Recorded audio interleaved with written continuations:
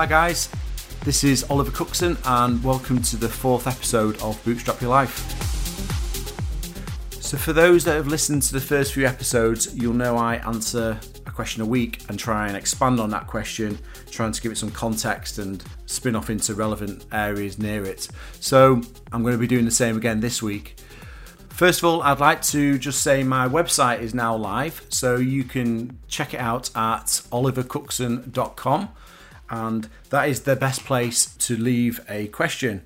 So I've had quite a few people contact me to find out what the best method is.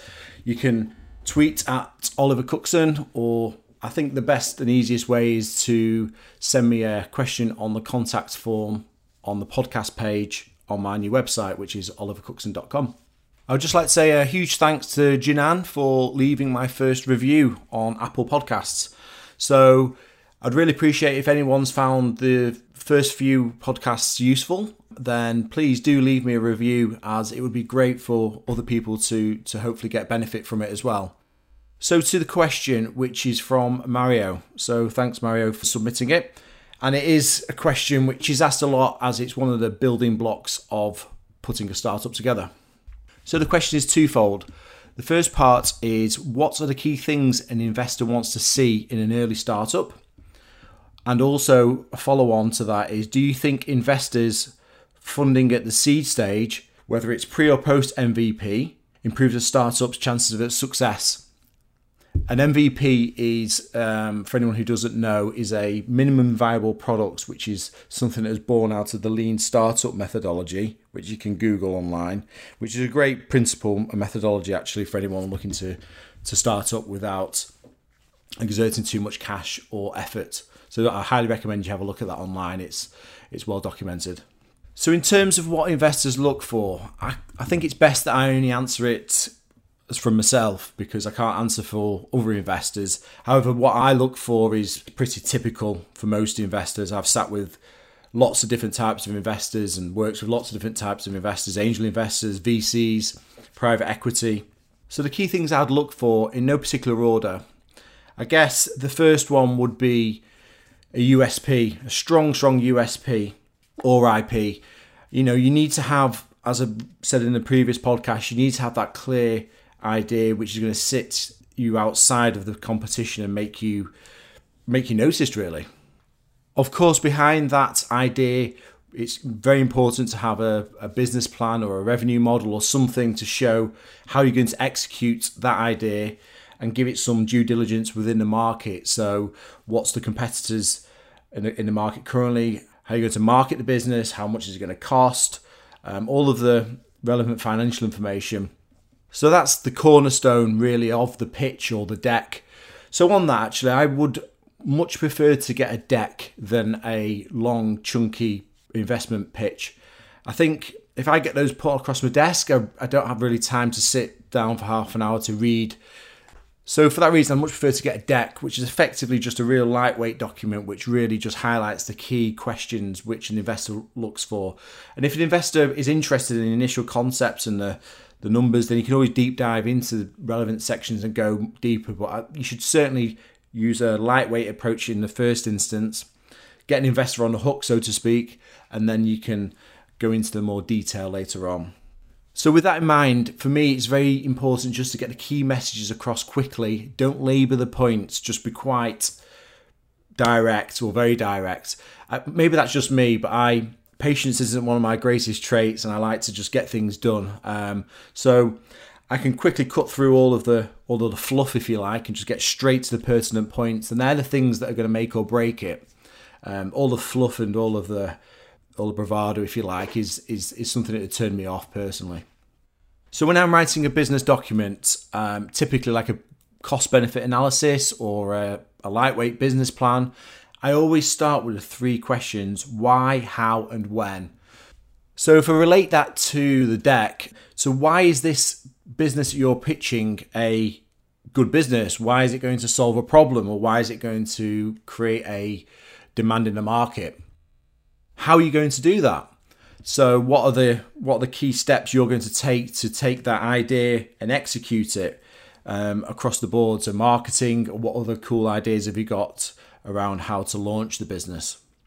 So when, in terms of an investor, they want to get a return. So we need to know when we're going to get the return and how much it's going to be or what you predict it's going to be.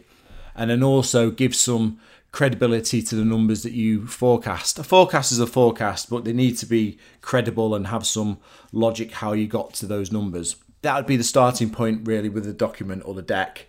So for me, another key one is the founder or the founding team need to be super impressive. They'll effectively make or break the best idea. If you've got a brilliant idea and a poor founder or a poor founding team, it's not something I'd personally invest in, as I believe the chances of success are diminished quite dramatically. Something which is really aligned with the previous point is passion. So I'm a massive believer in passion. It's not something you can teach. So you can teach many skills in business, but passion isn't one. So if I don't feel that passion in the first outing when someone's in sales mode effectively, then that would be a red flag for me. Finally, and I know not all pitches, especially seed, it's possible to do this, but personally on my investment criteria, I like to see some sort of traction. So whether that might be traction in revenue, or it could be user sign up or hits to the website, just something to show that there's some sort of green shoots there. And the idea is viable. So again, this comes back to the minimum viable product, which the Lean methodology refers to. So in a very short, the MVP is creating a very basic, super basic version of the model of the business and just trying it out on a small customer base and seeing if it has some uptake. I highly recommend you do that even if you are not launching a website. Try and just test it first. If you can present that to an investor and show in the test case this works and it had those green shoots, then that is a huge plus, a huge tick in the box. So on to the second part of the question, which was, do I believe getting funding at a seed stage will improve the chances of the startup success? In short, I'm not so sure. I think there's so many variables in a startup that I don't think it turns on if someone gets seed funding or investment at an early stage. For example, obviously with MyProtein, as I've said, I didn't get any investment and that was a great success. So I think having a chunk of cash in the wrong hands can be devastating for a startup as well. So I don't think it does come down to that. However, obviously, if you've got a great idea and a great person to execute it or a great team to execute it, then it makes sense to think that having funding at the start will be beneficial and enable you to get to the point of critical mass quicker than you could without the funding. So again, on funding, really, I would just strongly advise anyone to try and not take funding at that early stage if you can help it at all, because you're obviously diluting your equity, giving your equity away very cheaply. You're losing control in most situations with the provisions that investors will want. And it becomes more of a hardened battle later on, if you like, if you get in bed with the wrong investor and your goals and your aspirations in terms of exiting and key decisions in the business just become a lot more complicated. However, I do appreciate that not every situation can be bootstrapped or done on a limited budget, so just be careful on that point. So putting the question across my experience and why did I bootstrap MyProtein and why did I not take investment? If I'm completely and brutally honest, I didn't know of any other options in 2004 or 2003 when I started the idea. So all I knew of was a bank loan, which I tried to get and they didn't give me one. I didn't ask for much. I think it was 5 or 10,000 from memory. However, I did then get an overdraft, which was extended to £500. They were the only forms of investment I really knew about. I was obviously very wet behind the ears. And so I did the bootstrapping route by default, I guess. However, the tech startup investment seed funding stage has massively changed from 2004 or 2003 to 2020, where we are today. Obviously, it's developed hugely. I've never really thought what would I have done if I would have got a chunky seed investment stage with MyProtein.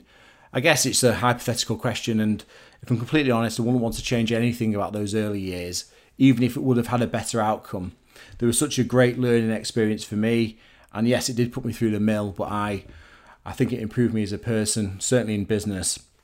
However, if I look to do a new startup now, 2020, which by the way I have no interest in doing at this stage, then I would certainly overlay my learns of the MyProtein startup into a lean startup for 2020? It's a hypothetical question, as bootstrapping isn't something I'd need to do now. And maybe that is the answer. It was from need and not my blue sky plan. It was all anew, so it was my complete driver. And again, I think there is obviously lots of positives around taking investment. However, as I discussed in a previous podcast, if you feel you've got weaknesses in some areas, then taking that investor at that early stage could be a great move for you. But if you are going to take an investor, make sure they add value to the business and they're not just dumb money, as I say. So maybe they've got grey hair and earned their stripes in a sector that you're moving into where they can really add relevant experience and benefits. Not just the money, it needs to be a value add as well. So for example, they may have the experience of the sector, some strategic value add such as their contact list, or maybe they can open doors at retailers or similar. I'm not sure, there's lots of different value adds that a strategic investor can bring. So yeah, but I would certainly try and aim to get one of those skill sets. And maybe it could just be a confidant as well. So I remember back in the day when I started MyProtein, I wish I would have had someone to bounce the ideas off. Maybe it's just using someone as a sounding board as well when you've got an idea and you're not sure how best to handle it. They will have experienced and been through the mill so that you can learn from that. I can absolutely see loads of value in doing that when I look back in certain phases of MyProtein and I feel that it could have added value for sure. However, I've shown it's not an essential thing, but I do believe it could be a benefit in certain situations for sure. Finally, a really important point is don't just jump in bed with investors. Take your time. You don't have the rush. You don't need to rush, or you shouldn't rush. Do your due diligence. Make sure there's a real good fit between you guys and your goals and aspirations are completely aligned. As I say, take your time, as trust me, it'll be a lot harder and a lot more painful to unwind this relationship down the path. So this is the end of episode 4. I hope there was some use in there for you, Mario, and anyone else that's listening. And yeah, thanks for listening, guys.